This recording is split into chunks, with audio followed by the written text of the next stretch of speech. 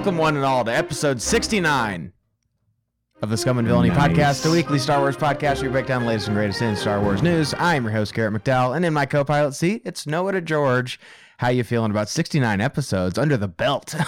I am under the belt. That's right. Definitely not that's not a Freudian slip, because it's the funny number. That's 69 right. is a funny number, and boy howdy, we made it all the way this far. Yeah. Man, feels good. Feels good, man. It feels better than 68. 69 feels good. Is that what you're saying? Yes, that is what I'm saying. 69 episodes is what feels good to have under your belt. Cool. Okay, that makes sense. Glad we cleared that up. You and I, children, gathering together to talk Star Wars. Last week was a bit of a slower news week, but we still had some fun discussions nonetheless. But today we do have some more news. We even had to omit a few stories because we had some things that we had to discuss today. Noah, on today's show, we have a new look at an Obi-Wan Kenobi documentary series coming our way. We've also got some new Star Wars Jedi books announced. Not Jedi like the general Jedi, but the series Star Wars Jedi in the Fallen Order canon. We've got some new books coming our way in that regard. We've also got some updates on Knights of the Old Republic, the video game remake. Seems like that is plowing forward. And then you and I are going to be ending our discussion here talking about the deeper meaning of lightsabers, kind of how we as fans have perceived lightsabers, how that's evolved over the years, how that's evolved for you and I specifically. So very excited to be talking about that there. But Noah, up first, bright and early this morning, the trailer, poster, and press release, all from Disney, was released for Obi-Wan Kenobi, A Jedi Return, which is a behind-the-scenes documentary which will be released on Disney Plus Day. I'm going to go ahead and read the press release for this series, which reads, with never-before-seen behind-the-scenes footage, colorful personal stories, and meaningful moments, Obi-Wan Kenobi, A Jedi's Return showcases the making of Lucasfilm's original limited series for Disney Plus, Obi-Wan Kenobi, an epic story that begins 10 years after the dramatic events of Star Wars Revenge of the Sith. This insightful documentary from Lucasfilm and Supper Club explores the return of Obi-Wan Kenobi and Anakin Skywalker to the screen, and Ewan McGregor and Hayden Christensen to their respective classic roles. Director Deborah Chow, cast and crew reflect on their journey to tell a new story with iconic Star Wars characters Obi-Wan Kenobi, Darth Vader, and Princess Leia, while introducing new heroes and villains into the saga along the way, complete with visits to the creature shop, props department, and more. Obi-Wan Kenobi, A Jedi's Return features this side of filmmaking that makes Star Wars so unique, the respect and passion for the generation-spanning legacy and the beloved characters. Noah, I don't know about you, but this came out this morning, and it was like that weird time where you first wake up, at least for me, like you first wake up, you kind of just instinctually go on your phone because that's the way that my brain works. And I saw the poster, which is like kind of a behind the back shot of Obi-Wan Kenobi on the Tatooine plains. And I was like, oh shit, is this season 2 of Kenobi right now? And then I kind of zeroed in on the cameras and the boom operator in the background. And I was like, oh, okay, cool. Oh, there's a trailer. Okay, great. What was your reaction to the trailer and the poster, and then some of the details that we've got on this upcoming documentary? Well, my first, the first impression for me this morning was I went on my phone. I went on YouTube first, and was like, oh, I'm gonna watch some videos this morning, and I saw like the thumbnail is very reminiscent of the official poster for Obi-Wan Kenobi. And so like at first I was like, oh, like somebody's talking about Kenobi. And then I was like, oh, it's the official Star Wars channel. Oh, the title says official trailer. What's happening? What's going on? And I was like, okay, got it. So I did watch the trailer bright and early this morning. General thoughts. This is one of those things where it's like my first thought was, do we get to a point ever where there's like too many Star Wars behind the scenes documentaries? Like, what is that point? When do we get there? Because we've got like Disney Gallery stuff. I mean, we've got like all the behind the scenes stuff on the DVDs. We've got Empire of Dreams. We've got like the Disney Gallery stuff. We've got Under the Helmet Boba Fett stuff. Now we've got this. And we've also got Light and Magic, which we talked about not too long ago. It's just funny that it's just like everything is still so interesting, like in front of the camera and behind the camera, that we can make a whole thing about it, and it still feels so like nostalgic, and it feels so like important to be able to shine a light on. So Obi-Wan Kenobi, to me especially though, is one of those things where knowing the perception, let's just say the mixed perception throughout the duration of the series, something like this is going to shine a little bit brighter, to be like, no, like Deborah Chow had so much pressure on her to do something. And she even says it in the trailer that, let alone doing this, you have to do it right, and doing service to the story and these characters in this galaxy. Mm-hmm. And I would love to know, I'd love to know what went into making this into the thing that, that turned out right. And I think that something like this little, special event, little tiny documentary thing is a perfect way to show that it's like, hey guys, it's not that easy making something like this. It's not that easy. And I think all things considered, it turned out really well. And I'd love to know more about it. So, just pleased, a pleasant surprise this morning from Star Wars' official YouTube channel. Yeah, the day that I don't want to see Star Wars behind the scenes videos and documentaries is the day that I'm dead. So I appreciate that Lucasfilm is continuing this trend of documenting the behind the scenes experience of making these stories that inspire us and that we all love so much. Obviously, there's different fan reactions to this show, but as far as a lot of the Disney era content, Obi-Wan seems to be generally one of the more positive things that people really liked, which is great. I am also glad that even like on the Marvel side of things with like the Avengers Assembled behind the scenes featurettes that they have there still seems to be an interest to see these behind the scenes stories, see the filmmaking that goes into everything, and that it's not all just, computers and ones and zeros here. There are people here, and they're making and they're putting their heart and soul into all this kind of stuff, even the computer effects. I just want to first address this poster here that we got, which, like I said, is a rear shot of a robed figure, presumably Obi-Wan Kenobi, overlooking the Lars homestead with some, like I said, a boom operator, camera guy, what appears to be Owen and Brew. But I just love that, like, this looks like Ewan just stepped off his trailer and he's just like watching filming from afar. Well, it's like they drove out to like the deserts of California, and he had just woken up. They were like, hey, Mr. McGregor, we're here. And he's like, oh, what? Okay, hold on. And then he just like steps out, and everybody's all already set up, and he's like, oh God. He's still on like the European time, he's still jet lagged and everything. No, it is a cool looking poster. It is reminiscent kind of the flip side of the poster that we got. Exactly, it's like it's not like the front facing of him wandering the desert. It's like the behind of it. So behind the scenes, got it. Get your red circles and your arrows ready. But no, this, as far as the Disney gallery and stuff, they do seem to be switching directions. Perhaps, I don't know if they're going to be offering new titles for all of this sort of stuff, or is Disney Gallery just relegated to like the Mando verse? Like, is Andor going to be Disney Gallery again? Like, or I'm wondering if they're kind of going away from that. Like I said, the Avengers Assembled thing is all under that title with, the Avengers Assembled, Doctor Strange, Multiverse of Madness, or whatever. Where this, they are kind of switching up the title a little bit.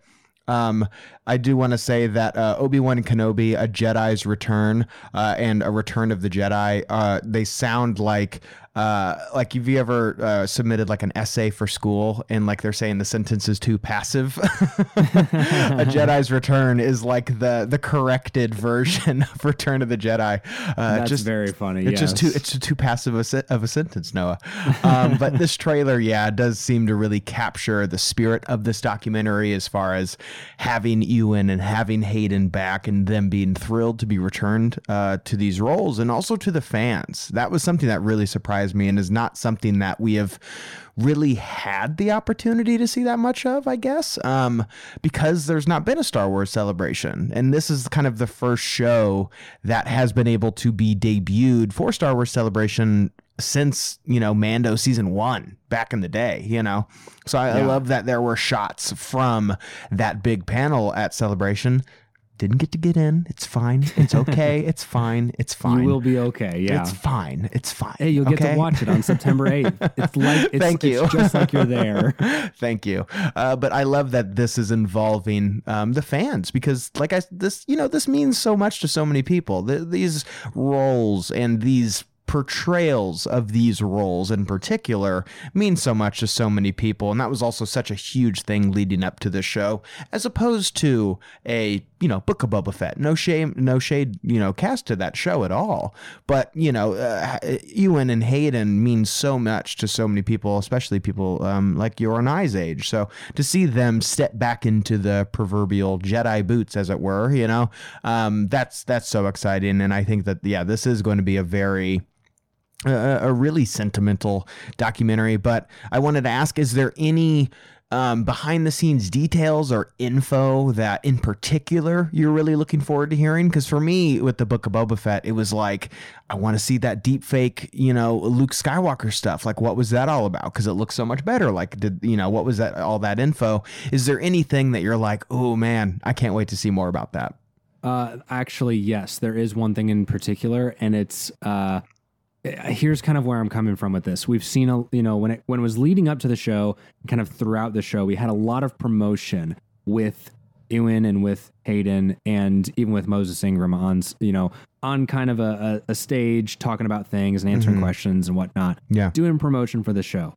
This in particular is the time that I want to see more of how not only the actress herself, but how the rest of the cast and crew responded and uplifted someone like Vivian Lyra Blair into the role of Princess Leia.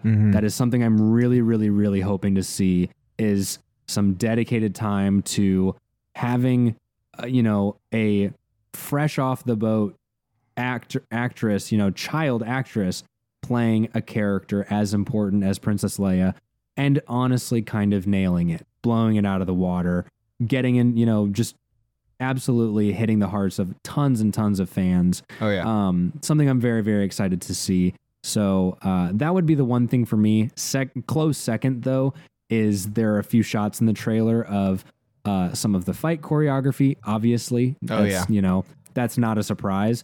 But I really am interested in some of the modern ways that fight choreography is set up and then also shot, because the techniques of visual effects when it comes to the lightsabers has changed a lot recently. Yeah. And that was something that I know, even people that we know kind of were a little bit put off by, like, those lightsabers look super, super blue or whatever. So I'd like to know a little bit more about that, because this is kind of the first chance that we've had to interact with that in an extended setting on a Disney Plus series. So those are kind of the two things that I'm looking forward to. Sorry if I stole one of yours or both of yours. Not at all. No, I already saw people online tweeting like the gifs of Revenge of the Sith behind the scenes of them training, and then because we get a brief glimpse of it of Ewan and Hayden in this training, so that's really exciting. And then also kind of it was pretty much confirmation that Hayden is in the suit doing the fight choreography. He's not just doing the voice or the mask cracked sequences. That's him. For maybe not for every single shot, but at least enough that he had to go there and train for it. So that's really exciting. I'm right there with you as far as the casting process of Vivian as young Leia.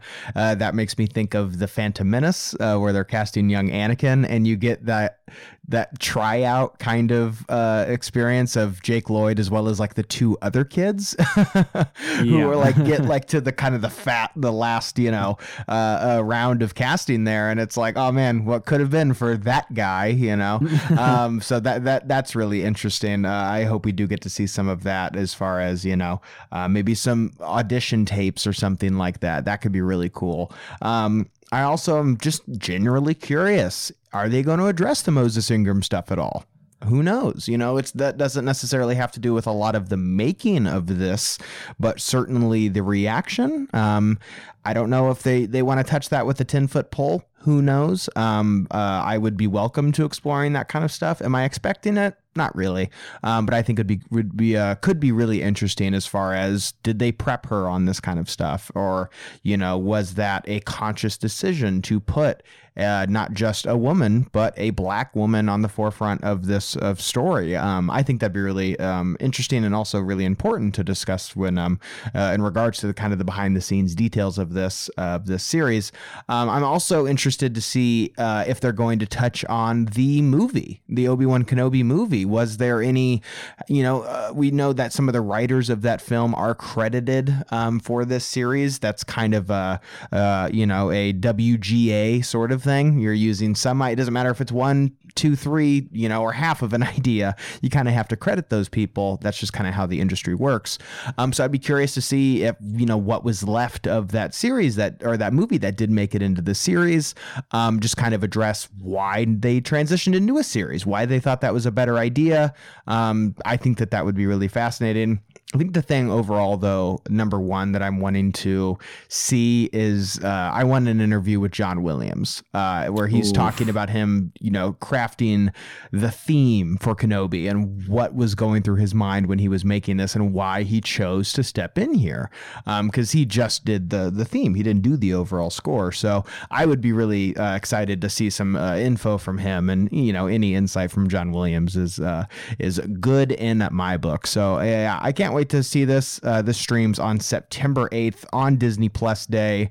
I'm very excited to return to Obi-Wan Kenobi to get some more behind the scenes detail. Will any tea be spilt, Noah? We'll just have to wait and see. We'll see, but I will say I am glad that we're getting some Star Wars content for Disney Plus Day. Mm-hmm. Always welcome. I was worried there. I was worried there for a little bit. We'll see. I was thinking we were going to be left high and dry, but we are quite wet. That's for certain sure.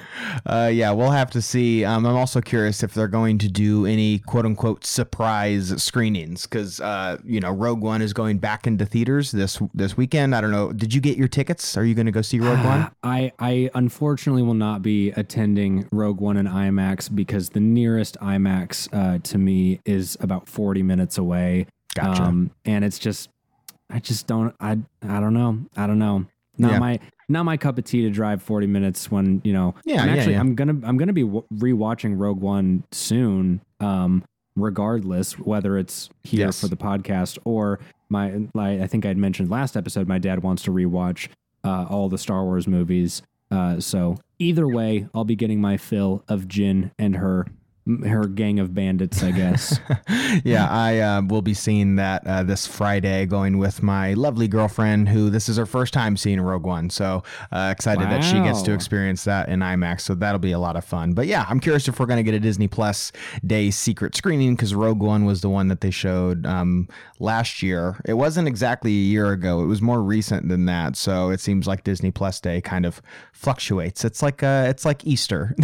Yeah. It's just on whatever Sunday, but it's not a set thing. Yeah, exactly. I actually recently learned, I thought that not Memorial Day. I thought that Labor Day was on September 3rd every year. It's not. It's just on the first Monday of September. Yeah, I knew that. I didn't know that. No, I knew that, and I think most people know that. So I'm glad you're glad you're caught up. Glad you're with the program. We're here, guys. Don't worry, I'm here. We made it. Sunday's like the second Easter, or the second. Easter is like the second Sunday of March, April. Is it April? No, that's the thing. Is it changes so It changes much month to where it's like. Yeah, well, no, I don't think it changes month. I think it's like it could be April 1st or it could be like April 24th. And it's like, hey, guys, it's Easter time, I guess. Who decides that? Is it the government? How is Pope. the Easter date determined? Okay, housekeeping. Okay. While you're talking about whatever our next topic is, I'm just going to be reading about Easter, just so you know. So, next up. Anyway, yes. New Star Wars Jedi books have been announced. 2 brand new books set in the world of Star Wars Jedi. The video games, Noah, have been announced in preparation for the launch of Jedi Survivor sometime next year, probably March. But StarWars.com has revealed that an original novel titled Star Wars Jedi Battle Scars is coming from author Sam Maggs, as well as a companion book, kind of like an art, so it was kind of a companion book. We got one of those for Fallen Order. But as far as original story content, this is a novel, Star Wars Jedi Battle Scars, author Sam Maggs. The novel reunites us with Cal Kestis and the Mantis crew during the 5-year gap between Fallen Order and Survivor. This book will arrive on March 7th, 2023. This is Mag's first time writing a Star Wars novel, although although they wrote IDW's Star Wars Adventures comic series and had a short story in the recently released Star Wars Stories of Jedi and Sith collection. She was also a writer on Knights of the Old Republic remake temporarily. So, Noah, Star Wars Jedi Battle Scars, will it find your way on your bookshelf? Or, is it a classic problem that we encounter on this show, That I have to learn how to read first? Yeah. You know what? This one is interesting to me. And it's not just because it's a story that I'm familiar with characters that I'm connected to, but more so that this is an area that is kind of melding interests of Star Wars media. Mm-hmm. Where this is not something that I ever would have expected, honestly. And I just think it's really fascinating. I think it's a fascinating approach to expanding storylines and stuff, because this is outside of a novelization of the movie where it gives you a little bit more info on things. It's outside of stuff like that. It's outside of things even like Master and Apprentice or the Obi-Wan Kenobi novel. Taking an established story and saying, well, the next one's coming out, but there's also some supplemental stuff in here that you're only going to get in here that may or may not matter. I'm sure it's, anybody that plays Jedi Survivor is not going to be lost if they don't read the book. But this is definitely grabbed my attention. So who knows? Maybe I'll crack out the old dictionary and try to read up on how to read before picking this up, because this is, I don't know. It really is a snake eating its own tail. Noah's going to read up on how to read. Well, you have to start somewhere, right? How did you learn how to read? By reading. That's true. God, it just blew my mind. I don't know. What are your thoughts on this? Is this like, because I'm like really, really intrigued by this. I'm the type of Star Wars reader, and I'm sure we've addressed it here before, but it's worth reiterating. I'm the type of Star Wars reader that like a book is announced or comes out or whatever, and I'm like, oh, that sounds great, and I go buy it, and then it sits on my shelf for approximately 4.5 years, and then I get around to reading it. I am in the process of reading like multiple books right now, and it's not like I'm a slow reader like I read normally, like the pace of which I read. It's that the gaps between me sitting down and reading a book to when I close it and the next time I pick it up is like weeks, Yes. It's like, oh yeah, the last time I read the last chapter of this book was like last month, So in that case, I am a slow reader. So this does sound really, really interesting to me.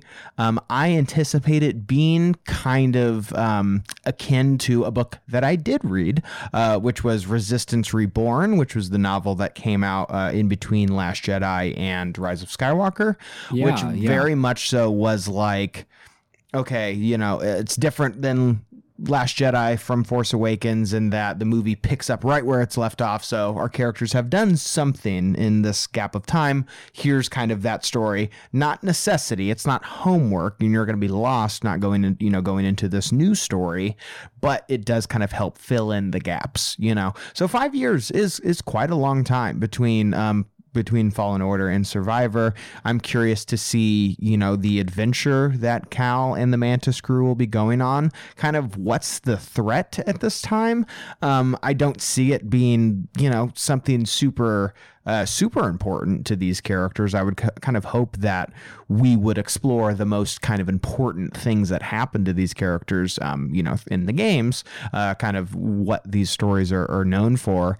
I could kind of see this being more of the archaeological side of things, them kind of searching for more information on the Zepho, and just kind of the antagonist of the story maybe just kind of be the Empire. And, yes, they are traveling throughout the galaxy, and in that you're going to come up against threats.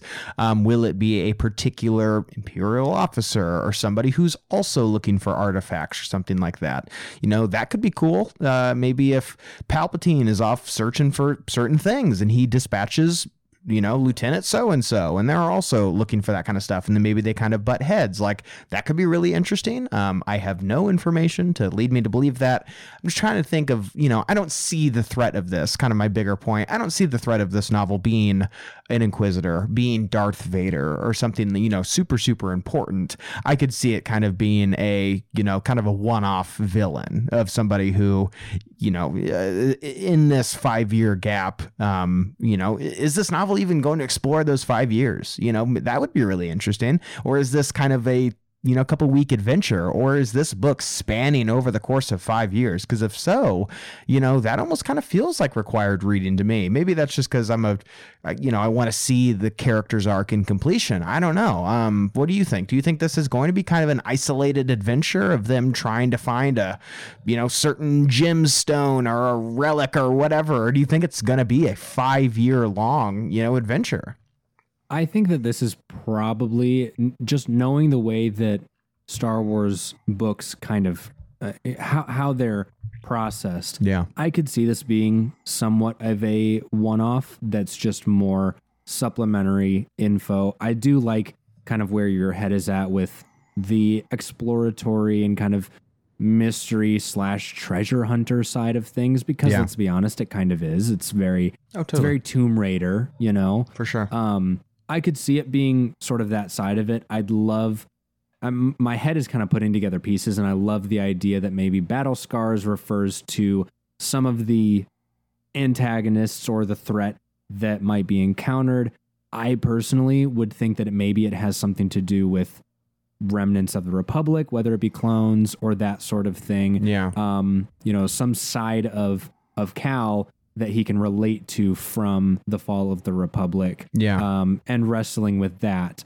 What I am interested most in terms of, where this might take us, in terms of his story, is kind of a question going into Star Wars Jedi Survivor is, are we going to start the game, back down to skill tree level 0? Or, do we keep those kind of things and advance from there? That's something that I'm interested in with this book. Is I can see this, if this is something that says, in this 5-year time, here's how Cal has either progressed or kind of, stabilized his ability within the Force, as well as kind of staying hidden. I could see it going either way, but I know that kind of when it comes to these novelizations based on certain things and kind of set between certain things, it's usually kind of a one-off, which is also fine with me, because I'm right with you. I don't see this being, Darth Vader again. Oh my goodness. So I'm okay with it being more of a one-off in terms of the story is more important here than some kind of big evil danger or something like that, Yeah, and also the kind of the emotional story that these characters are going on at this time. I would be interested to explore stuff like that. But as far as the skill tree thing is concerned, that's interesting. How will that be explored here in this novel? I don't know. Is there going to be an appendix, in the book where it's like it's a choose your own adventure? Yeah, exactly. You get to decide where you spend your skill points. Yeah, exactly. Flip to page 76. Yeah, if you wanted to use the lightsaber throw because why wouldn't you? You go to that one. Yeah, there's a 4-chapter, kind of intermission there where he's fighting like the grandson of Ogdo Bogdo or whatever, who's come back for revenge. There's another section where it's just you picking out your ponchos and what your outfit's going to be. Just airbrushing BD1, that's that's true. We get more BD1 kind of adventures here, so that'll be really fun, really exciting there. As far as all that's concerned, I am definitely curious to see what the story will be. It's also not like a super quick turnaround, because I'd kind of alluded to it at the beginning.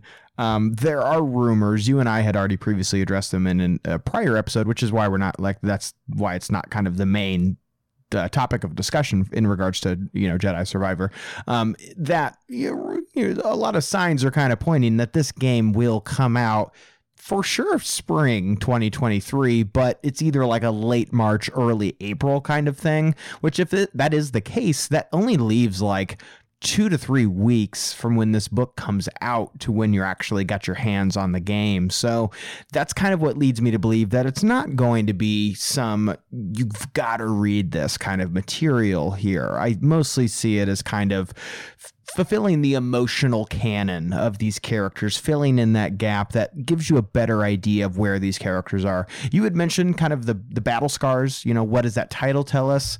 I could see it definitely referring to some Order 66 stuff, even though, Fallen Order deals with a lot of that stuff pretty head on. A lot of that is like the guilt that Cal has as a result of Order 66 and kind of the, frankly, trauma that he has because of that event.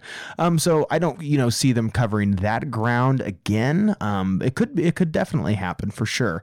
But all that to say, Star Wars Jedi Battle Scars does sound really interesting. I think it's fascinating that this is, we got a Battlefront book floating around before Battlefront 2 came out. So very, very interesting that this is kind of coming out again. We already had some comic books that came out before the first game, so maybe we'll also get some other kind of published material here leading up to this new game. But all of which just makes me more and more excited for this game. I can't wait to get my hands on it. Yeah, and that's also another part of it. This is media hype, right? This is something we've seen before plenty of times. Knowing that the Art of book will be coming out in May. Oh yeah. That's gonna be after the game. That's kind of how it goes. For sure. Yeah. Typically a month after is usually what we've seen, whether it's a novelization or a book rather of the art of. Yeah, you don't want to have to worry about spoilers and stuff like that with those kind of books. You're just going to publish it when everybody's gotten, who cares about these books, everybody's had a chance to play the game, watch the movie, the TV show, whatever. Yeah. Yeah, so this is pure, cross media hype. And I'm here for it. So I'm always excited for cross-media hype. We love that corporate synergy, baby. Yes. Well, Noah, speaking of Star Wars video games, we do have an update on Knights of the Old Republic, the remake, which has been confirmed to be moved to Saber Interactive.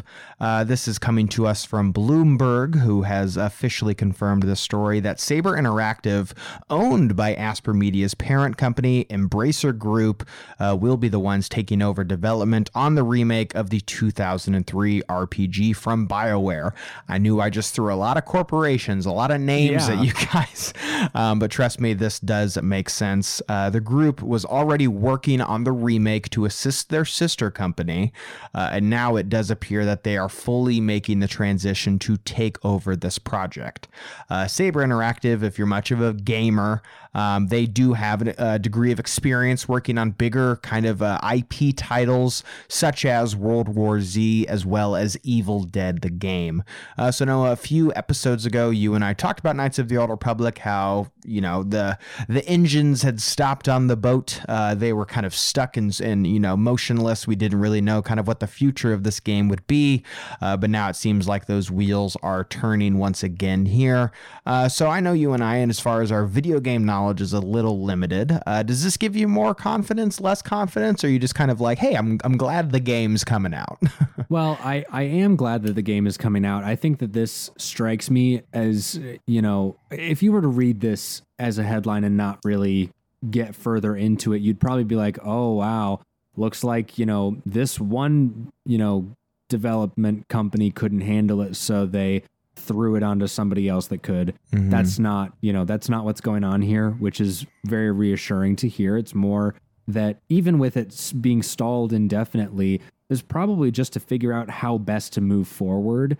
And the fact that we're moving forward at all is a great sign, because that tells me that the parent company of Asper Media and of Saber is saying, yeah, like we're going to move forward with this somehow. It's just a matter of how we're going to go about doing this. Yeah. The fact that we've gotten such a quick turnaround in news in terms of, sorry guys, it's delayed indefinitely, we need to figure out what's going on, to a mere few weeks to say, okay, great, production's back up and running. We're, this other company is going to be, taking full control and moving straight ahead with this, and blah, blah, blah. Yeah. That's like a relatively quick turnaround to be able to say, yeah, it sounds like that this remake is getting the attention it deserves, and they were trying to figure out how best to maintain that attention and that progress. That was something we talked a lot about, was kind of the speculation was that not enough progress was being made. Yes. So it sounds like moving forward, we're getting progress, and for the people that care about it, that's great. That should be great news. I wouldn't be concerned at all. Not to say that I don't care about it, but again, I'm just glad. I'm glad for you. If you're glad, then I'm glad. You know? Yeah. And the report that we're talking about was made in late July, also from Bloomberg, but it was a report that art director Jason Miner and design director Brad Prince were fired in early July. So things had kind of paused, and now there seems to be different like corporate mergers, lots of red tape being involved, where this project is being passed to this company who is now being absolved by this company. There seems to be a lot of kind of balls being juggled here, as it were. So it makes sense that they kind of were just you laughing at balls being juggled now? I've been refraining from saying it every time. This is episode 69, and I just have to get it out that we've made so many innuendos and not addressed them. And that was the one that was on my mind where I said like the behind the back shot of Obi-Wan Kenobi, yes, and I was really trying to avoid saying an Obi-Wan Kenobi back shot, because that's just It's episode 69, baby. We'll say anything. You never know what's going to happen here at the Scum and Villainy podcast. That's right. Oh, my God. Anyway. Balls are being juggled here. They've just been absolutely gargled on this. Oh, good Christ almighty. Anyway, a lot of corporate kind of talk happening here. I know we're throwing a lot of different companies and titles and names at you guys, but it does seem that the train is back on schedule. Things are coming out. When the hell we're getting this game, still super unclear. Nobody really knows. I'm just kind of glad that like the light is on and somebody is home now and that they're working on this thing. And it'll come out when it's good and gosh darn ready. You and I have already talked about before of kind of our emotional attachment to the project, so I don't really feel like that we need to belabor that again. But hey, you know what? Good on you, Saber Interactive. Like I said, I'm not a big gamer. I am a slower gamer than I am a reader, if you can believe it. So I'm glad that this company that seems to be at least mildly admired. I'm aware of the Evil Dead game, which I think people like, but other than that, I don't know. Do people like the World War Z game? Do people like that? I actually do remember friend of the show and mutual friend of ours, Bailey Hunt, had the World War Z game for Xbox Game Pass, and I remember playing a little bit of it, and it's wild. It's not like your typical Days Gone, Left 4 Dead zombie game. It's very different. But I do know that the people that like it, they like it a lot, and the same goes for Evil Dead. I've heard that it's pretty wild. And that if you're committed to that kind of thing, then you'll definitely like it. So even in knowing this, like those two titles, I'm like, honestly, okay, yeah, those are, accomplished games. They're not things that I would necessarily play, but that doesn't mean that, that this is going to turn out like, one of those things. It's just it's just the same company. So yeah, accomplished at least. My thing is it's the funny thing is like, as somebody who doesn't really know a lot about these companies, I'm more of just like, okay, they seem to be talented. They're cranking out products that people at least enjoy. I'm not saying any of these are Game of the Year contenders. However, the story has been told. It's more of kind of a revamping of things. We don't really know how in-depth this remake is. Is it a nice buffer, a nice polish on what already exists, or is it a complete reimagining of this game? We don't really know. My thing is more of like, you could have the most talented video game company in the world, the most well-regarded video game company in the world. If you don't give them enough time, it's not going to be very good, that's more of my thing, is like, just please, whatever company it is, just give them enough time to make a product that they are proud of, that is quality, and that people can enjoy, especially those who love this game and who love this story, because I know it means so much to people. I'd hate for this game to come out and they're like, oh, okay, well, there's my childhood just completely butchered, just completely massacred. So no, we've seen that a lot recently too, of games that just get rushed to bits. Yeah. And it's, that's the thing that causes them to completely fall apart. Exactly. Yeah. So I hope that they are giving this game the attention that they deserve. And based on like some of the games they've got coming out, it's like, yeah, they're working on stuff, but for the most part, this seems to be kind of one of, if not their primary objective. So I hope that they have the best people on their team who are really focused on delivering a great content, or delivering a great game and great content that fans of this game will be proud of. Yeah, I think that's all we can hope for as passive Knights of the Old Republic fans. Exactly. Yeah, the stake that you and I have in this is pretty small. It's like a 6-ounce steak, if you will. It's a medallion, barely. Exactly. Noah, you and I have talked about a lot of different things today, a lot of different, we've even touched on some lightsaber stuff here, which is kind of a nice tee up to the conversation that we were having today. But the reason that I wanted to have this, Noah, is because you had an interesting kind of development in your own personal life. You had mentioned it a few episodes ago and kind of teasing us on what was to come. But you and I are talking lightsabers today. Why exactly are we talking about lightsabers? Because, Garrett, it's here. It finally arrived. And when I say finally, I mean shipping was actually very quick. I placed my order. 3 days later, it got shipped out. 3 days later, it was here. Hell yeah.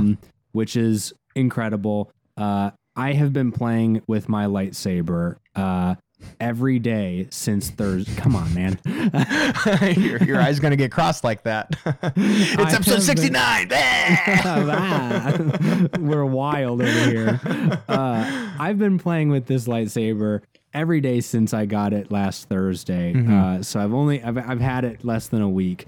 When you say playing with, like, what is it just you sitting on the couch and like igniting it and disengaging it, or are you looking up TikTok tutorials of like how to spin it and shit? Like, where are you at? I do know of like a few tutorials where it's like, oh, you can do these cool spin tricks. I'll get there, but as far as right now, like, I'm kind of just exploring like the color wheel and the sound fonts that it has.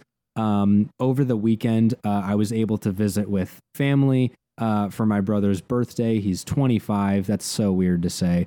I was able to visit with family, and I was also able to see some longtime friends that I have not seen in a while.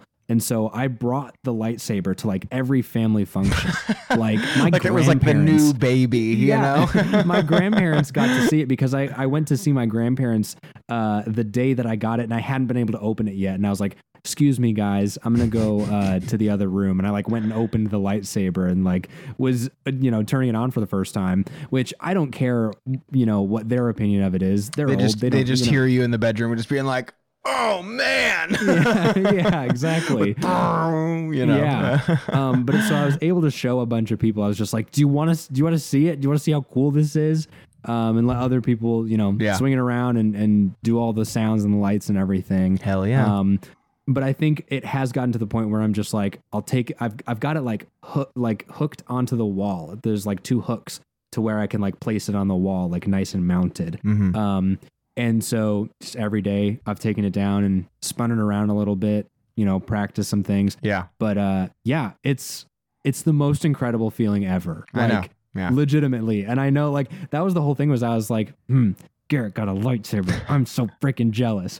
You know what? I'll show him. I'll get my own, and then we'll both be able to enjoy our lives together. You're just full on, Kylo Ren. That lightsaber, it belongs to me. It belongs to me. Yeah. So Yeah. it's been super, super fun. And yeah, I'm very, very happy with it. Yeah. Yeah, you and I had talked about when we did our Galaxy's Edge, or our co-opting of the Galaxy's Edge review. You were just kind of asking about my experience, and for those of you that didn't get a chance to listen, I also had the opportunity to make my own lightsaber. And you had talked about you were, even then were interested in maybe not making one at Galaxy's Edge, but going through a different avenue and going through. I think was it Saber Forge? That was the company. So, that was one that I was looking at because they have excellent reviews. I ended up going with Imperial Workshop because they're US based, gotcha. And they're pretty ethical when it comes to their shipping policies and how they run their business. Cannot shout them out enough. Give them a follow on Twitter, I guess, if you're into that kind of stuff. Awesome. Yeah, no, they're great. And that was kind of the thing, was when we talked about Disney, I was kind of able to decide that building the lightsaber is a separate experience. Totally. From having 100%. one. Yeah. Right. So, and that was what kind of gave me a little bit of peace, was I was thinking like, no, I shouldn't own one until I get the chance to build my own. But knowing that, this is a kind of collecting / hobby journey that I could continue to go on. For sure. That fits into a very, very specific part of it. So I was able to kind of rationalize, and now I don't have any buyer's remorse. Rationalize you buying a very expensive toy. Well, here's the thing. Again, this company, they've got, kind of a great price because they're US based. Yeah. I paid with shipping $180 for my NeoPixel lightsaber. Cheaper than one at Disney. Exactly. Yeah. So, again, separate experiences. When I do get to attend, Disneyland or Disney World, I will be making my own, and that's going to be a separate part of it. So yeah. That was kind of how this all came about, and now we're here. And you and I were kind of talking beforehand of just kind of okay, what's going on maybe in our own lives, in the fan culture, and the in the news and everything. And since you had gotten your lightsaber, I thought it was a perfect time to discuss the meaning, the deeper meaning, also just kind of the basic human goopy brain appeal of a lightsaber, why we love these things so much.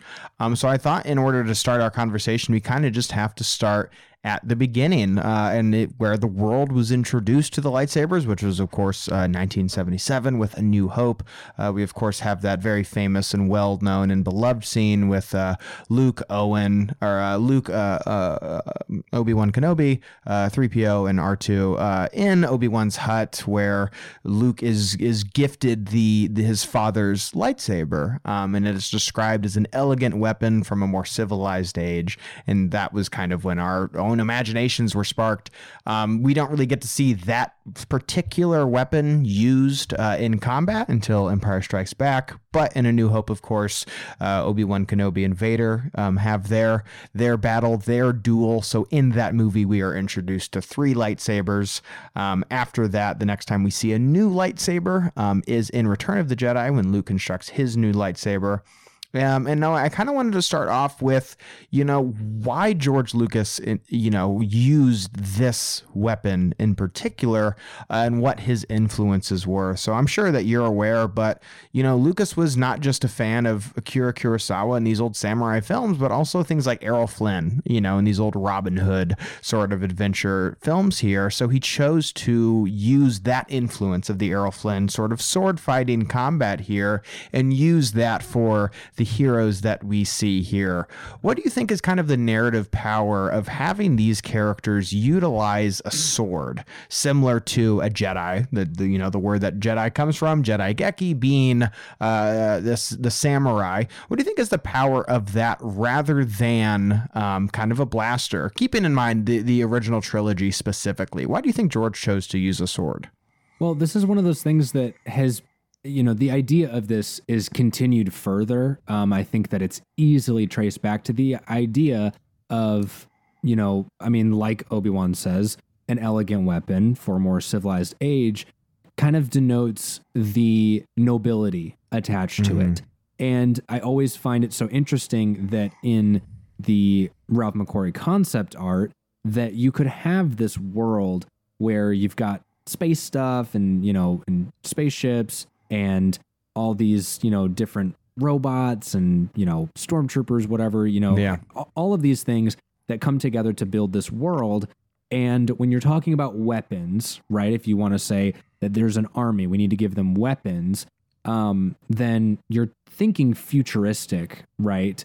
And knowing that, I mean, this is not, this is kind of common knowledge when it comes to the behind the scenes stuff of Ralph McQuarrie and George Lucas toying around with the idea that every stormtrooper had a lightsaber or a laser sword. Yeah. And that idea, I mean, imagine the world that we would live in. Imagine the world that Star Wars would be where lightsabers weren't something that denoted something very specific, something noble, something, a level above something like a blaster. That'd be a crazy, crazy world. I literally can't even imagine it because it's so distinct that says, no, this weapon is specific to its user, right? It's not your factory off the line. Oh, you need to fight. Here's your weapon. It's a laser sword.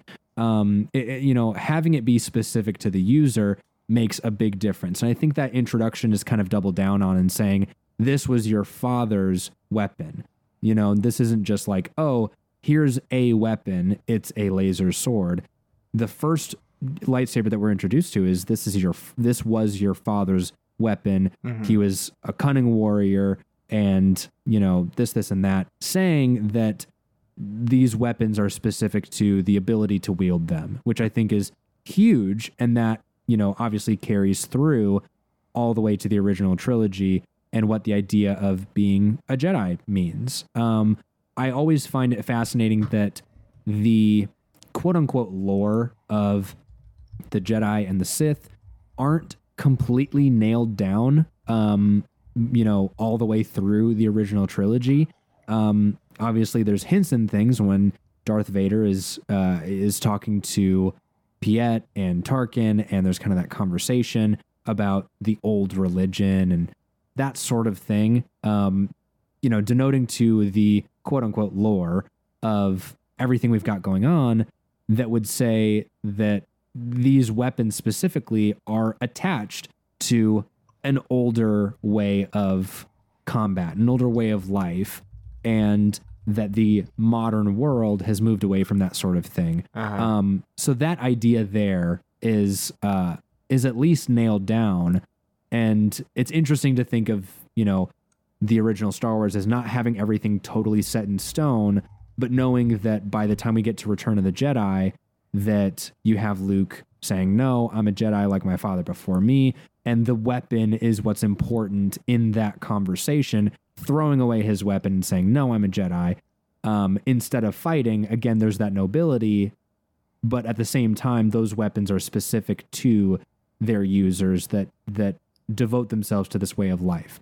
It's a very, very kind of like mysterious perspective that we get in the original trilogy, and it sets up a very, very special way of looking at lightsabers that, does change as we get farther into it. But that's kind of my perception of where things kick off. I think the mysteriousness or mystery is something that George Lucas maybe did on purpose, maybe not. Maybe it's just not, explained completely, but it really led to what we have today of lightsabers are the coolest thing, but they're not the most ubiquitous thing, right? So it's very interesting. Yeah, I think in the original trilogy specifically, the lightsabers and how they are portrayed is really fascinating, but it's also it's pretty brilliant narratively to have this weapon that is so personal, is so head to head. It is not kind of as Obi-Wan describes it, clumsy or random. It is precise and direct, that you would end your movie. A New Hope isn't the end, but for most Star Wars movies, more oftentimes than not, the pretty much the ending of the movie. The climax of the movie is a duel of some sort. Like, that's kind of how Star Wars works. Not all of them, but most of them.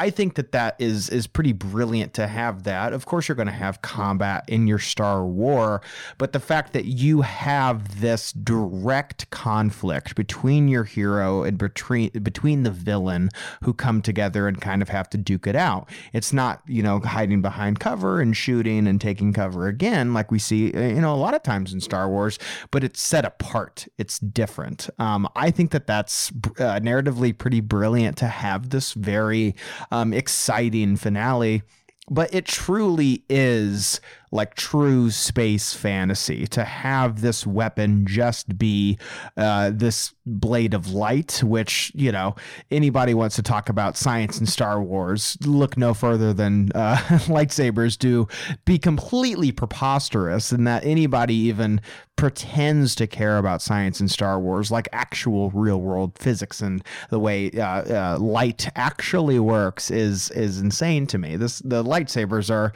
a key example of like how ridiculous it is and how silly it is to argue about, why Star Wars has to apply to science here.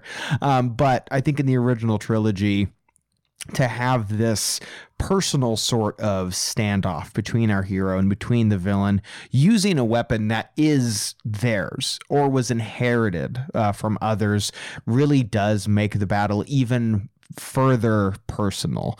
Also, the significance of color to the lightsabers, not something that I look towards very deeply as far as like what certain colors mean certain things, but I think it's interesting that for the most part, all of the lightsabers have varying degrees of color. Lots of different colors available based on your own personality and what kind of the draws you to that specific kyber crystal. We see that explored a lot in the Clone Wars, but versus the dark side, which is just mostly red. Of course, you have certain dark side users or evildoers, General Grievous in particular, who, although those aren't his weapons, he's still using a lightsaber to cause pain and hurt and to inflict his power upon others rather than using it for knowledge and defense like we see with the Jedi. For the most part, it's all red, like it's all this kind of uniform.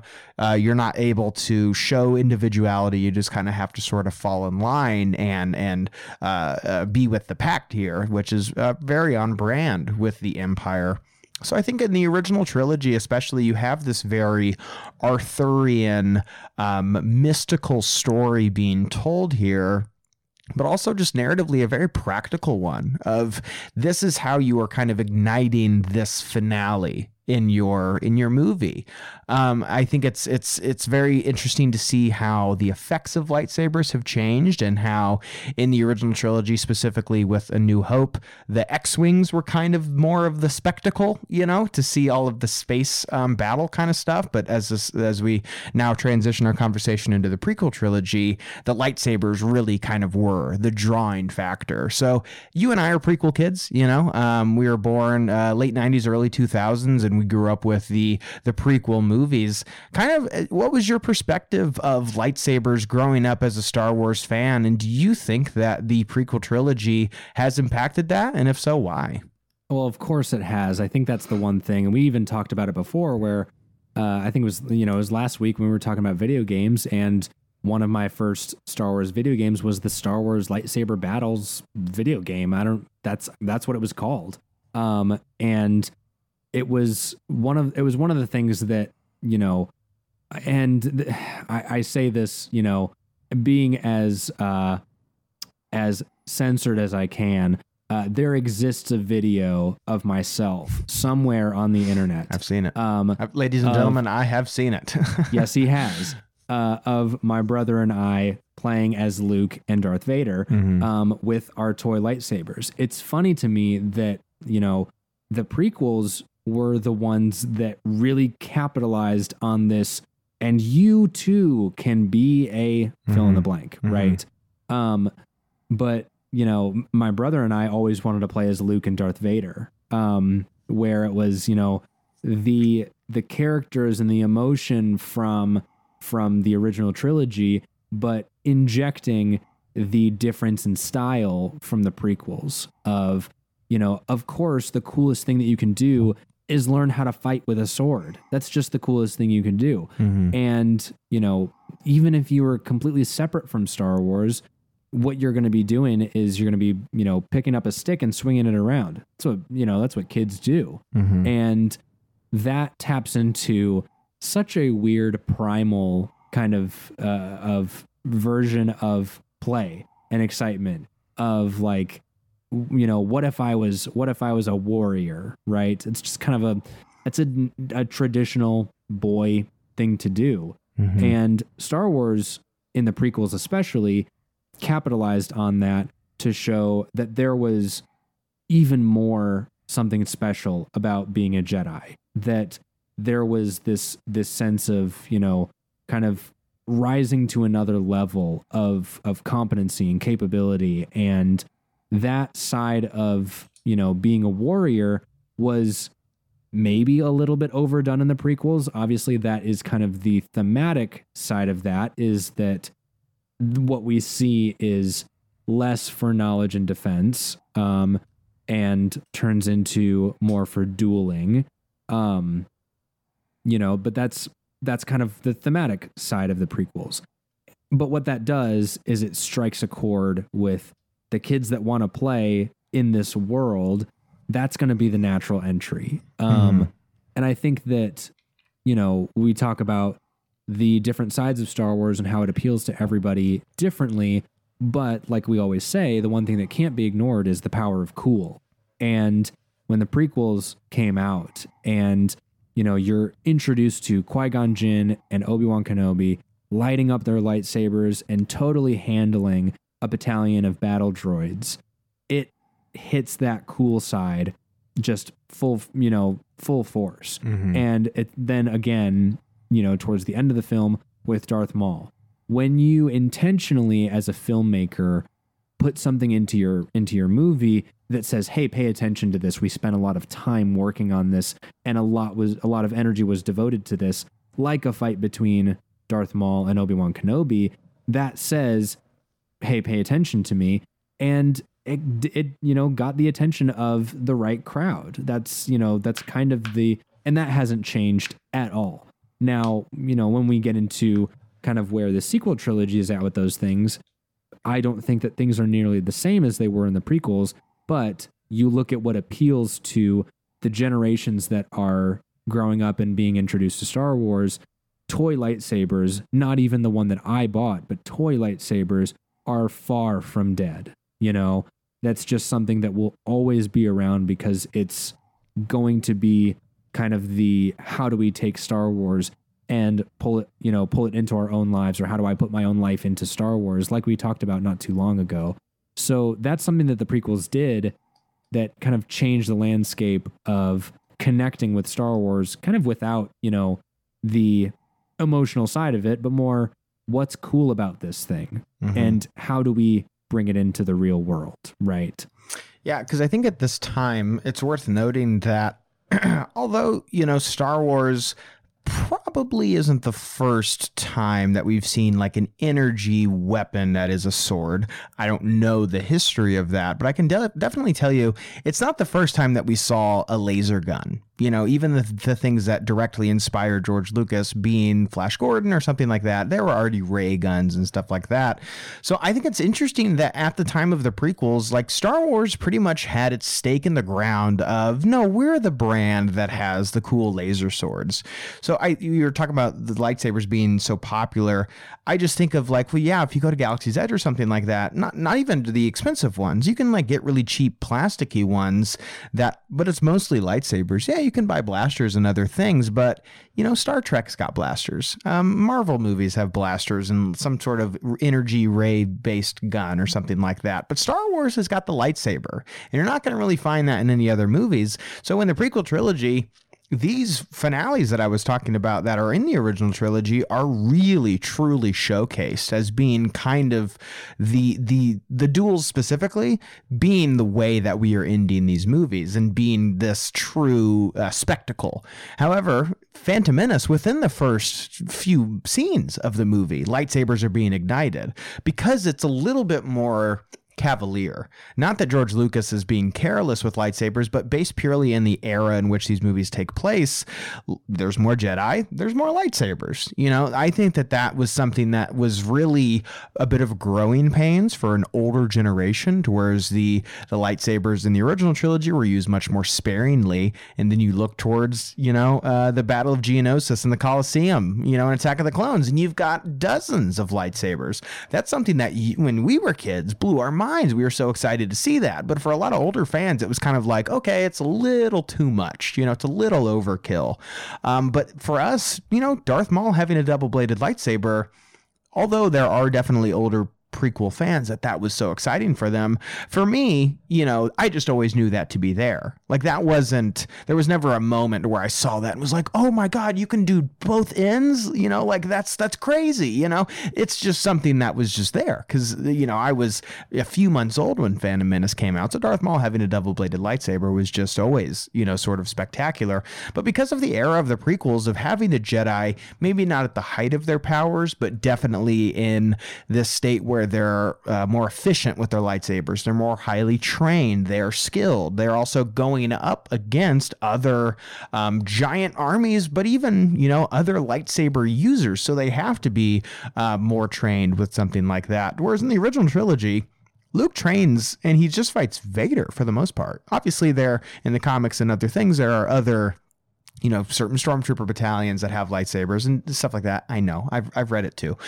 I mean, more in the prequel trilogy, you've got Maul and Grievous and Dooku and Sidious and, a bunch of other people who have lightsabers. So they have to be better skilled. That's why we see the speed and the ferocity of all of that. And I think that's something that our generation really appreciated or loved, or kind of what we defined these lightsabers as being, is it needs to be fast, needs to be energetic, and using that kind of George Lucas, that George Lucasism of faster, more intense, are kind of a benchmark of what these lightsaber battles need to be. But I also think just as far as like the deeper kind of ideas going here, if the story of the prequel trilogy is showing how these powers can crumble, and these powers that be in these organizations of the Jedi Order, how they can crumble and be, usurped from an outside force, from a Phantom Menace, I think it is interesting that Lucas chose specifically to have these lightsabers be ignited so much more as a means of victory, whereas Return of the Jedi, what was Luke's victory? Disigniting the lightsaber and casting it aside, to where them igniting their lightsabers in the prequel trilogy and deciding to be warriors, to be generals. What we learned from Yoda in Empire Strikes Back, war makes not one great. We now, even as fans, can kind of prescribe this idea to the Jedi, and they kind of fell into this trap of, well, in order to preserve light and peace and justice in the galaxy, we need to take up our lightsabers and we need to command this army and battle against darkness, which is almost, a separate conversation in regards to the downfall of the Jedi at the time. But I think it's really interesting that because the Jedi used their weapons and the spectacle of everything was so much more grand in the prequel trilogy, that is, in a sense, is kind of what leads immediately to their downfall in a way. Yeah, that's something that, you don't really think about until you kind of count the times that it happens. But when you look at the prequel trilogy, think about, when and how often Jedi use their lightsabers. And what's the context here? Obviously, you can kind of pick out the moments in the three films. But it is interesting that, when we get to, just the opening scenes of Phantom Menace, like you'd said, we're already guns blazing, and by guns blazing, I mean lightsabers blazing, at the slightest hint of danger, right? Yeah. Whereas something like Return of the Jedi or Empire Strikes Back, it's a one-on-one thing. Like you said, Luke is training to fight one enemy who also has the same weapon. Yeah. And you defend yourself, kind of then and there. It's very, it makes me think a lot of, like you said, Arthurian kind of style stories, something like The Green Knight, which is that idea of, the one hero fighting the one opponent, and how that plays out, and how you have to be trained, properly and evenly matched. And that's how you want to go about doing that. Whereas something in the prequel trilogy that I think is interesting is, I think the most extreme example of this, I wouldn't say that, the Geonosis arena is like the most extreme example, because obviously there's danger, but you make it all the way to Revenge of the Sith, which is obviously kind of where things, really start to fall apart. And you get to Mace Windu and Kit Fisto and that other guy confronting, or I think there's two other guys. There are two other guys, yeah. Yeah. Confronting Palpatine and arresting him, and they ignite their lightsabers. And I mean, there's a lot that could be said about how you would perceive that in maybe the world today.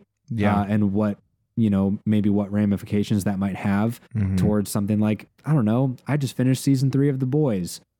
I'll, if you've seen it, take what you will from that, about kind of that misuse of power. And you get a very different picture of what things meant. And I think that it's funny that people like you and I walked away from the prequel movies, being like, I want to go to the store right now and buy a lightsaber, and I want to, to jump around, and I want to smack things off the shelf, and I want to do whatever.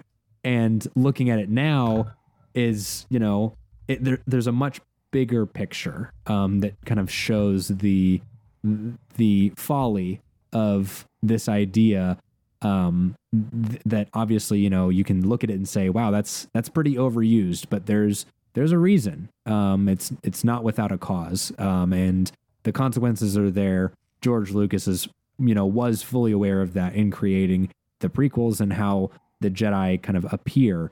So it's something interesting. If you're going to watch the prequels again soon, just think about it, because it's an interesting perspective to kind of look at how lightsabers are used there.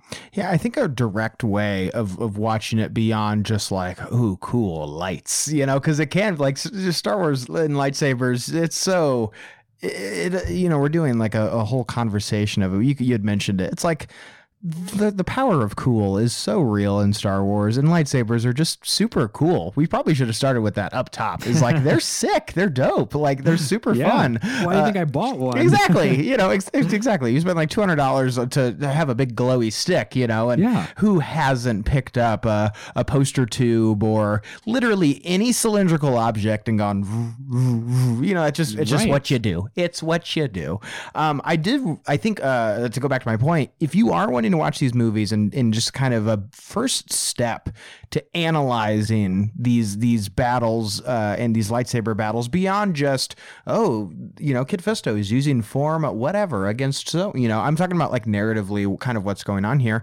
Look at who ignites their saber and why. Why do you think that in Star Wars Rebels, yes, Obi-Wan Kenobi ignites his lightsaber first. And yes, Mace Windu and his little gang light their sabers first. But what's the difference between those two moments? What is their intention in igniting those sabers? You have Mace Windu and his cronies who are looking to ignite this battle to take this person down. I wouldn't argue that that's knowledge and defense. Personally. Exactly. Obi-Wan Kenobi in Star Wars Rebels, when Maul says, you're protecting something, no someone, and Kenobi does ignite his lightsaber first. So you have two incidents in which a Jedi, a light side user, ignites their saber first. But why does Obi-Wan do it in Rebels specifically? It's knowledge and defense. He's protecting the light, which is Luke Skywalker, because he knows what Maul is capable of, because Maul's, proven to do that from time to time. It makes me think of also in Phantom Menace. My knowledge serves me correctly. Maul does ignite his saber first, which is then followed by Qui-Gon and Obi-Wan, which again, knowledge and defense. I think personally that really is kind of the the first step into, one of the many ways that you could start analyzing these battles that start here. Look at Empire Strikes Back too. When you have Luke versus Vader and Bespin, Luke ignites his saber first, and look what ends up happening to him. He doesn't have this necessarily a moral victory there, and it is, Vader's not necessarily knowledge and defense in that moment, but it shows more accurately what I think Luke is there to do. And that, I guess, is a bigger conversation. We could kind of go battle by battle, which would definitely be interesting. I also wanted to shout out, if you guys do want to go battle by battle, Force Center is doing like a super extensive study on lightsabers now. I think they're up to like 8 episodes of going literally lightsaber battle in each movie and discussing what's at stakes for these characters, what do these moments mean in certain beats, and talking about the location, what, all these different things that identify these battles. I've really enjoyed listening, and if you guys, if that sounds up your alley, then I think you guys would too. But I think it is really worth mentioning that, if you do want to start analyzing Star Wars on a deeper level, you just kind of ask yourself kind of the basic questions. That character does that. Okay, why? Why does Maul ignite his saber first? Why do Kenobi and and Obi-Wan? What would the story be if they ignited theirs first and then Maul ignited his in response to that? I think that all of that is really interesting, especially from the sense of what is this moral victory for Luke in Return of the Jedi versus Empire Strikes Back? He's not igniting his saber and I'm attacking you and I'm going to kill you. Even if you just want to look at Return of the Jedi, Luke is hidden in the shadows, reflecting, kind of hiding from Vader in a sense. Vader strikes this kind of emotional chord with him in threatening to go after Leia. Luke ignites his saber and goes to attack, eventually kind of tips his toe into the dark side there, but his victory is casting that lightsaber aside. And then, as he gets older, what does he do against Kylo?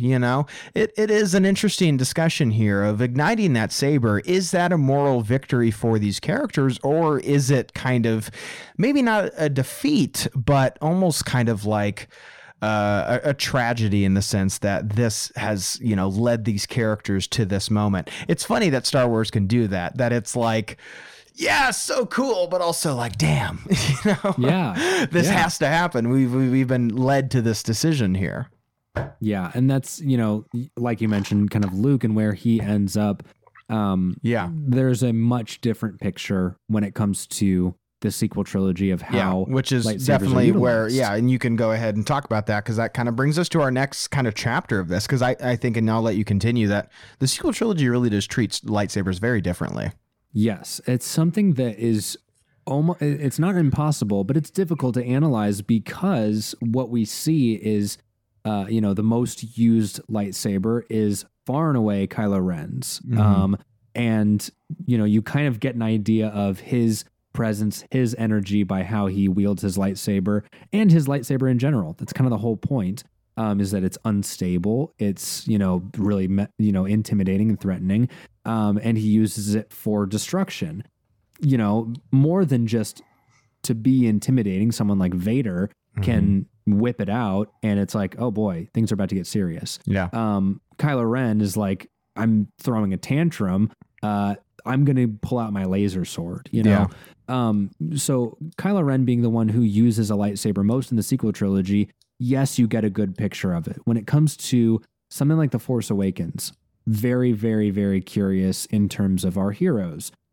One of my favorite bits is when the First Order is attacking Takodana and Finn says, I need a weapon. And Maz says, you have one. Yeah. And he it doesn't click. He doesn't really connect with him. And then beyond that, when he ignites the lightsaber, and is, on Takodana with the First Order, he doesn't really use it offensively. And I'm not saying that he gets, he doesn't get his butt handed to him by, the baton stormtrooper, but he's very defensive with it. It's a weapon that we see Finn and Rey use in The Force Awakens, and kind of both scenarios, they are very, very defensive. They're not offensive with it. I would say that Finn, kind of goes on the offensive when Rey is in danger. And again, that mode of protecting. But even still, during the battle on Starkiller Base, both Finn and Rey are protecting themselves first and foremost. And it shows kind of the, not to say that it shows the true nature of how a lightsaber should be used, but more in the sense of what we're seeing is two people that are not completely skilled in combat, not, much less with a lightsaber. It's a very different form of combat. And I've gotten into arguments with people about this, but I love the way that Kylo Ren wields his lightsaber, because every move that he makes feels really heavy. It feels weighted. It feels, really menacing. And then you have, everybody else on the other side, when you have Rey and Finn that are kind of fighting for their lives and they're defending themselves. It's a stark contrast between what we see in the prequels of the ability and the skill, and even in the original trilogy with kind of the dignity and the nobility. It's a really interesting kind of double play, because obviously that does change as we get further into the sequel trilogy. But I would say kind of overall, it's an air of protection more than anything until someone else is in danger. I think is kind of the key thing when it comes to, at least to our heroes. That's kind of how I see the sequel trilogy when it comes to lightsabers. Yeah, and I think for the first time, it was definitely explored in Clone Wars, but the first time as a fan that I really became kind of connected to the idea that, yes, Obi-Wan says this weapon is your life, but to the degree in which Force wielders connect to their kyber crystals and how that influences their ability to wield this weapon. And I remember Kylo being like a key contributing factor to that, of he's got this crossguard lightsaber, but why? Is it because it looks cool? That is an answer for a lot of Star Wars stuff. Why does Maul have a double-bladed lightsaber? Because it's dope. Like, that's why, which is like a totally reasonable answer and is the answer for a lot of Star Wars stuff. But like a lot of Star Wars stuff, yes, things look really cool, but there's also a narrative reason why that's happening. I'm sure a lot of you know, but if you don't, like, the reason is Kylo, in an effort to bleed his crystal, much like his grandfather did, his emotions and his conviction was too conflicted, which cracked the crystal, thus causing it to be unstable, which kind of he had to have these exhaust ports essentially on his lightsaber to kind of, otherwise this lightsaber couldn't handle the instability of his kyber crystal. And I think that was kind of the first time that I had really seen that a lightsaber and the weapon that a character wields really be connected to what their character's going through emotionally. Yeah, you do have, and I know there's a lot of literature on that of, okay, yeah, if you have a yellow crystal, this means this. If you have a green crystal, this means this, all that kind of stuff. But for me, this is at least the most obvious one, or the most overt. This character is emotionally unstable, so his weapon is going to be unstable. Like it's pretty obvious. It's pretty on the nose, but in a way that really does work for me. And in Force Awakens in particular, yeah, that sequence that we have with Finn, he uses his lightsaber as a weapon, and he does go at that trooper there. But he doesn't win the battle. In fact, he gets beaten, and it's Han that has to come in and rescue him. But his later battle with Kylo, although he does go in there with defense, and his heart is in the right place of wanting to protect Rey, he's going up against somebody that has been more trained, has used a lightsaber.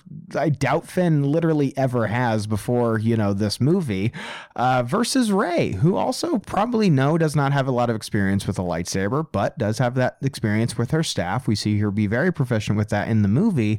But I think that was something that, that was one of another early kind of indication of the connection with the Force in regards to how that impacts your ability to wield a lightsaber. Is No, man, it's not this crude matter that we see Yoda talking about in Empire Strikes Back. It is your connection with the thing that powers your lightsaber. Your connection with the Force influences how proficient you are with this weapon. Yeah, Kylo's been shot. Yeah, Kylo is not, physically in the best spot right there, which probably does lead to Rey not, necessarily having an outright victory. She definitely gets a good lick in across his face. But in that very fight there, it's about your connection with the Force, and that's going to influence over how much training that you have or how developed your skill tree is. It really is about your connection with the weapon that you wield. And you were talking about your kind of defense of the physicality of Kylo Ren.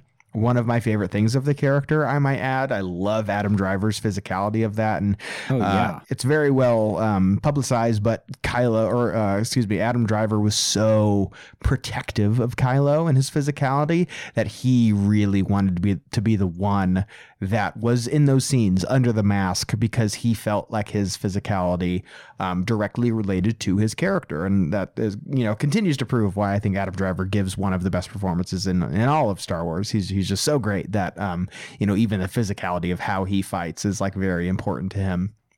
But that leads. Go ahead. No, I was just gonna say, kind of it's interesting, looking at the character of Kylo Ren, and part of that, there's a lot to be said about it. I think there's a big conversation, but the connection between Kylo and his lightsaber, but not only that, but lightsabers and other characters. Kylo Ren saying that Anakin's, or the Skywalker lightsaber, belongs to him, that it's his birthright to have this saber. Yeah. It's, it's funny because, if we were, kids thinking about lightsabers as toys and things like that, if I had my own lightsaber, I wouldn't be like, oh, that one, I deserve that one also. Right. Mm-hmm. It's like, no, I've got my own. There's way more to it there. Sure. That comes with the weapon. It's more than just the weapon. It's, kind of the user side of it as well. I always have thought that line is very interesting, because what would Kylo Ren do with that? What would Kylo Ren do with that weapon? Right? What would he do with the lightsaber? It's interesting, I think he would do the same thing that he's done with kind of everything else. We know that Kylo was aware to some degree of obviously Anakin and Vader. To which degree, it might be more written about as far as right now in this conversation here. I don't know if he has all of the details on what happened. He's definitely been twisted into believing that I will finish what you started. That Vader's work was not completed. That Vader didn't turn and kind of have that Return of the Jedi moment. There. So he still believes that maybe that was kind of the true purpose of Vader. I think that would be definitely interesting to look at. I'm like, can we take a pause? I just want to dive in deep on the Wikipedia and see like how much does Kylo know.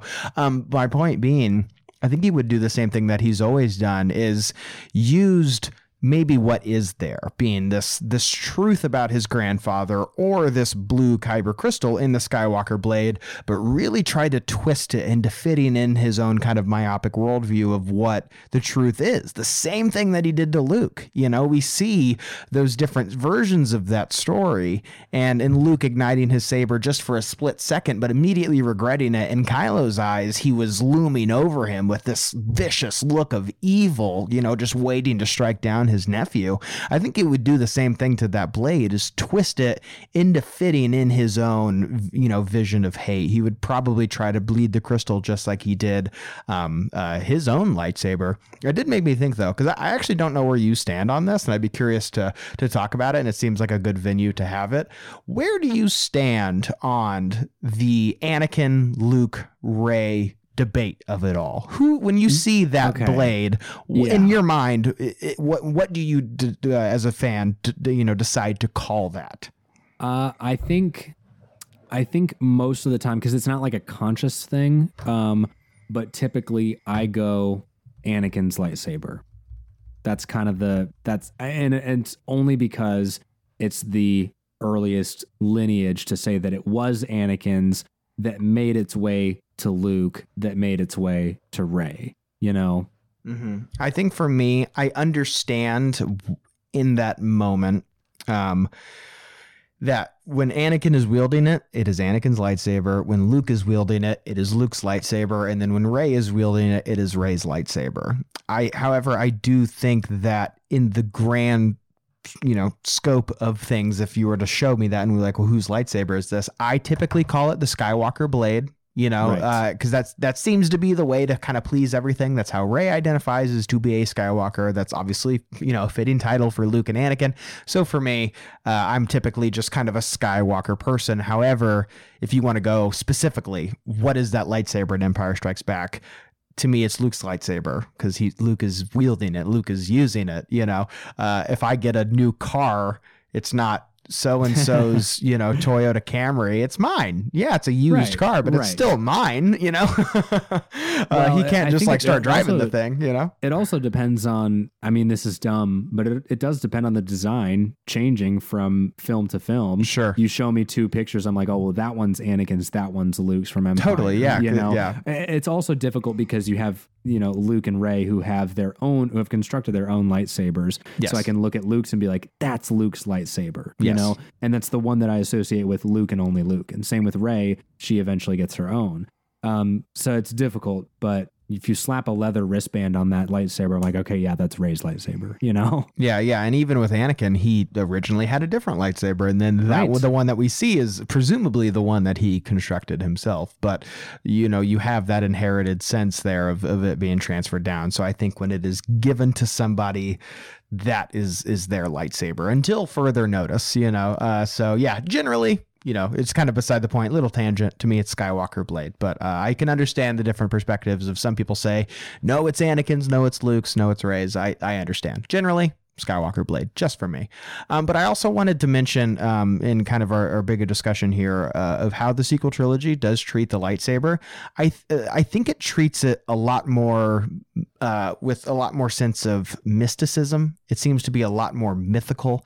And I'm also looping in kind of the Disney Plus era limited series stuff because I think it truly leans into that Arthurian side of things more, of that this weapon is a weapon of responsibility, but it is also a weapon and a symbol for others, a symbol of hope. Yes, it could be a symbol of death and despair, but like we see, especially in Last Jedi, it is a symbol to kind of light the sense of inspiration in a lot of people. And I also think we see a lot of that with how the Mandalorian treats the Darksaber, is that this weapon that you use, your conviction, your kind of emotional attachment to this weapon is going to even influence how you as a user are able to wield it. That was one of my favorite things that was introduced in the Book of Boba Fett, is if you are not emotionally tied to this saber, you're not going to be very proficient with it. If you have a lot of reservations about your own, kind of confidence in wielding this as a leader, that is going to impact your ability to use this weapon in combat. I thought that was super fascinating. You and I even talked about at the time that is like, some very, very Arthurian kind of discussions to be had there. But yeah, I think the sequel trilogy as a whole, when you have Rey extending that lightsaber to Luke, it's not just here's a gun, come kill the bad guy. It's, I need you to pick up this torch, to pick up this mantle and light the way for everybody else, because we can't do it without you. And I think it's, I think above almost kind of any other time, maybe, in all of Star Wars, this weapon that, means so much to us as fans means more than just, this is a tool and a cool toy and some pews. No, this is a symbol and it means something. And I think it's a large part in, kind of as a result of, Star Wars is inherently generational. Seeing this weapon, we've kind of already discussed, is an isolated Star Wars thing, even though it might be in other properties, it is a Star Wars weapon. You look at that, and even if it's a generic Kmart version, it's a lightsaber. You know, it's almost kind of like the Kleenex. You know, Kleenex is a brand. You can get tissue, but no, Star Wars is the kind of the home of the lightsaber. And so I think even as fans, we kind of attribute this sanctity to this weapon. And I think the sequel trilogy is a direct response to that. Yeah, there's a lot to be said kind of about the way that it's been used, you know, in each. I think that the overarching thread is still there, that it's kind of that, you know, like you had said, kind of the responsibility that's attached to it.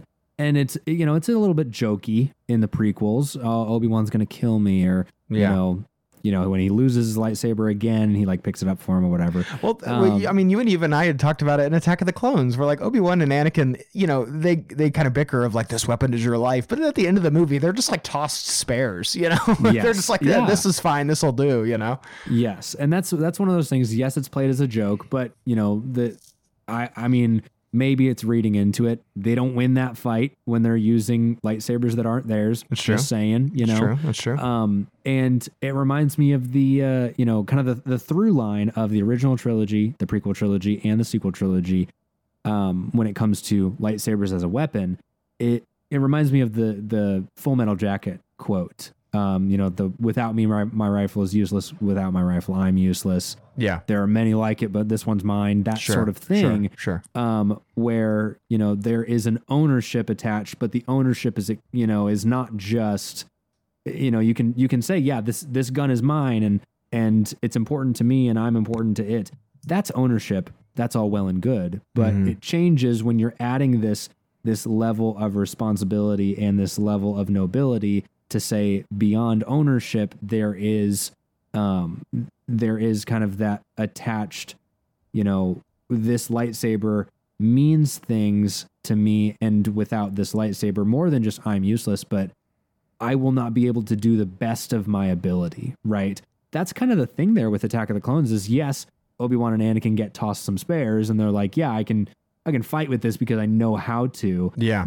So it's not that they're useless without their lightsaber, but it's that without their lightsaber, they are not their complete and full and capable self. There is a sense of self attached to the lightsaber that is part of the wielder, in a way that's, you know, in some parts it's explained, like with the Darksaber. Yes, that's, you know, that's a huge part of it, even though it's not directly connected to Force users. I don't think that the Mandalorian is, you know, and Force sensitive. That's, you know, there's speculation, whatever, who cares? Sure. But, you know, when it comes to someone like Sabine wielding the Darksaber and having to learn that, you know, she is going to get out of it what she puts into it. And that would, you know, the same would be true with a traditional lightsaber as well, that you have someone like Yoda whose connection to the Force, you know, makes him a strong lightsaber wielder, right? It's not that he's doing Pilates every single day and he's, you know,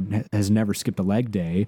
It's that he has such a strong connection to the Force that allows him, as is talked about in the Book of Boba Fett. Yeah. You know, Luke says, oh, I knew a guy once, his name was Yoda, and he used the Force to kind of help him move around and maneuver quickly. Yeah. And he was a proficient fighter because of it. It's just these, you know, these interweaving ideas that come together into, you know, this style of combat that at its core was just the cool thing. It was just, oh, in space, I bet they would do this. Yeah. And it was the coolest thing ever. And we can sit here and talk about it for nearly an hour, you know? Yeah. It's crazy. Your Yoda Pilates comment kind of brings new meaning to, you know, when 900 years old. Look as good, you will not. It's not because of his species. It's because Yoda takes care of himself, man. His body is a Jedi temple. Absolutely. And you don't put garbage into it. That's right. That's right. No, but yeah, I think your idea of, I think I might be mishearing you, but for me, I think I disagree a little bit as far as your personal. I don't know. I half agree, half disagree in regards to, okay, you have this weapon that is not yours, but you're not going to be as proficient as the weapon that you create. I think that is true. However, I do think that when I think about Rey, especially in The Force Awakens, Maz says this weapon calls to you. So I don't know if it's necessarily, at least for me, about your personal ownership of this weapon, more about what is the will of the Force and what is your emotional connection to this weapon. Not necessarily one that you sought out the kyber crystal and that you crafted yourself. Obviously, that's going to give you an emotional connection to it. But when Leia gives Rey, her lightsaber, she has this connection to it because she has a connection to Leia, rather than she just goes down to, Black Spire Outpost and just buys one. She's not going to be as proficient with this with this weapon like we see with Finn. He uses it as a weapon, where hers is a channel through the Force. That's something that we see a lot in or that we hear about a lot in the High Republic, is that this weapon is a way to channel the Force, and they also use it as a way to channel it further into the ships that they pilot. That makes their connection with the Force is going to make them more proficient of these things, rather than they did a lot of push-ups and a lot of flips in in Dagobah, so now they're good with the lightsaber. That's not the point, Right. Then Yoda says that. That's why I was, even back in 2015, 16-year-old Garrett was like, no, Rey losing this or winning this lightsaber battle doesn't have anything to do with that. It's the whole connection. Kylo's obviously emotionally pretty conflicted about what's going on here. Just killed his dad not too long ago. Don't know if you missed that part, but again, a different conversation for a different day. No, that's a really good point too, because even, and it's not that Star Wars, because I didn't even think about that, Mm-hmm. It's not that Star Wars is inconsistent there. That's not at all what it is. And, when the lightsaber does call to Rey, that's, not saying that it's like, a special case, but, in terms of what we have seen before, mm-hmm. out of the pool of things, whether it's somebody, being handed a lightsaber and that's their connection to it, Luke's lightsaber, his first weapon, was his father's. And I would have to assume that there is connection there as his connection in the Force grows. And then, on the other side of that, you have someone like Cal Kestis, who is using his master's weapon. Yep. Of course, there's connection there and there's proficiency there. And that sort of gets taken up a notch when he constructs his own, in the sense that, he gets new abilities, right? It's a video game, whatever. Yeah. But that idea, though, yes, that's, there are cases where that sort of thing can't really be measured by just, oh, do you, what level of ownership do you have over this weapon? Yeah. And maybe that just, maybe that comes down to weapon being, a weapon being passed down to you or something like that. But there's, the ownership side of it comes into play when it's, that intentional kind of crafting of and connection to a very specific weapon. Well, Vader even says as much in Return of the Jedi. He says, I see you have constructed a new lightsaber, your skills are now complete. So he is, because he's done it probably twice now. a few times actually. Yeah. Cause he loses his lightsaber and, gets a new fancy red one too. So he knows, the connection to this lightsaber. And I also, kind of, I guess maybe not a lightsaber specific, kind of comment, but in Empire Strikes Back, where he says, you are not a Jedi yet. It is this bit of Anakin kind of coming out of like, no, I know what it takes. And it's kind of the same thing. It's kind of that poetry with Return of the Jedi is he's like, no, I've made a lightsaber and I know what this means. It is kind of the two sides of that. In Empire, he's saying you're not a Jedi. And then in Return of the Jedi, he's, now is saying that you are a Jedi. So, I think that, kind of goes to what you're talking about here, is this admittance that, when you craft it and it's yours, there is kind of a unique connection to it. Right. So that's, and obviously case by case, it's fun to look at those things because there are different cases, but that's, kind of brings us back full circle of the idea of, I was hesitant to buy a lightsaber because I wanted to make my own. I wanted it to be, I wanted that experience to be unique to me. And, it still stings a little bit when, I follow the store that I purchased from on Twitter, and I see other people, reviewing these lightsabers that they've bought. And, it doesn't actually, bother me, but it does sting where it's like, I can look right now. I'm looking right now at my lightsaber and I think it's gorgeous and I think it's amazing. And that's mine. Mm-hmm. But I know that, 1,000 other people in the country purchased one a couple weeks ago, Sure. and it looks just like it. And that is, that's part of that thing where living in this kind of fantasy of how do we do Star Wars in real life, Mm-hmm. that carries over in a weird way, with you and your lightsaber, I could, you can kind of assume like, yes, there's a limited number of combinations, but I built this one. It's not that, there may not be anything else like it, but I built this one and I put it together and I have a connection to it. And there is something different there. But, over Christmas, when you're back in Indiana and I travel down there, when we fight, with our lightsabers, are you going to win because you built yours and I didn't build mine? Who's to say? Well, only time will tell.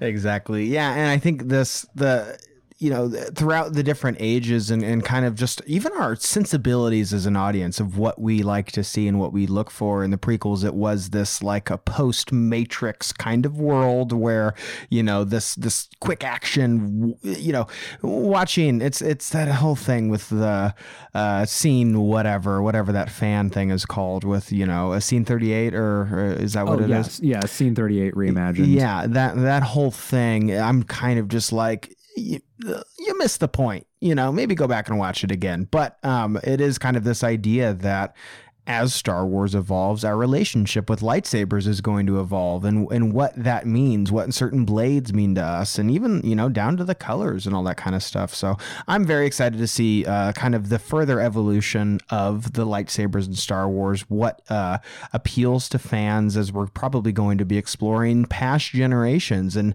other Star Wars projects like Andor that, are not even going to have lightsabers, presumably. I'm definitely excited to see these further adventures of the lightsaber explored and our understanding of what this magical, mysterious weapon, really means for these characters and what these battles mean. Yeah, absolutely. I think those things are going to change over time. And, when we expect change in Star Wars, I think things are only going to get cooler from here on out. Hell yeah. And I just can't wait to see more cool lightsabers too, like see other weird designs and all that kind of stuff. I've becoming, and I think Star Wars fans generally are too, of, expanding the idea of what does a lightsaber look like. Look at the High Republic. They've got cross guards and all this cool stuff. And that's definitely a prequel thing of, the double-bladed lightsaber. And I still remember all the memes from 2015 where Kylo ignites his and then it's like a Swiss Army knife, all that kind of stuff. All that to say, yes, I'm excited for some more cool lightsabers, and I'm very excited for us to eventually duel with ours. So, either we're going to be finding a new co-host or a new host because one of us got defeated. I guess only time will tell. Yeah, so we'll let you guys know how our sword fight goes. Exactly. Boom. Final innuendo. Hell yeah. Episode 69. Couldn't have ended it better myself, but do you want to go ahead and wrap it up and take us home? For sure. Thank you guys so much for tuning in with us. We hope you learned something today. If there's any topics or bits of news you think we should cover, you can head over to our Twitter and shoot us a message at ScumVillainPod. But for now, this has been Scum and Villainy with Noah DeGeorge. And Garrett McDowell. And may the Force be with you. We'll see you next time. See you guys.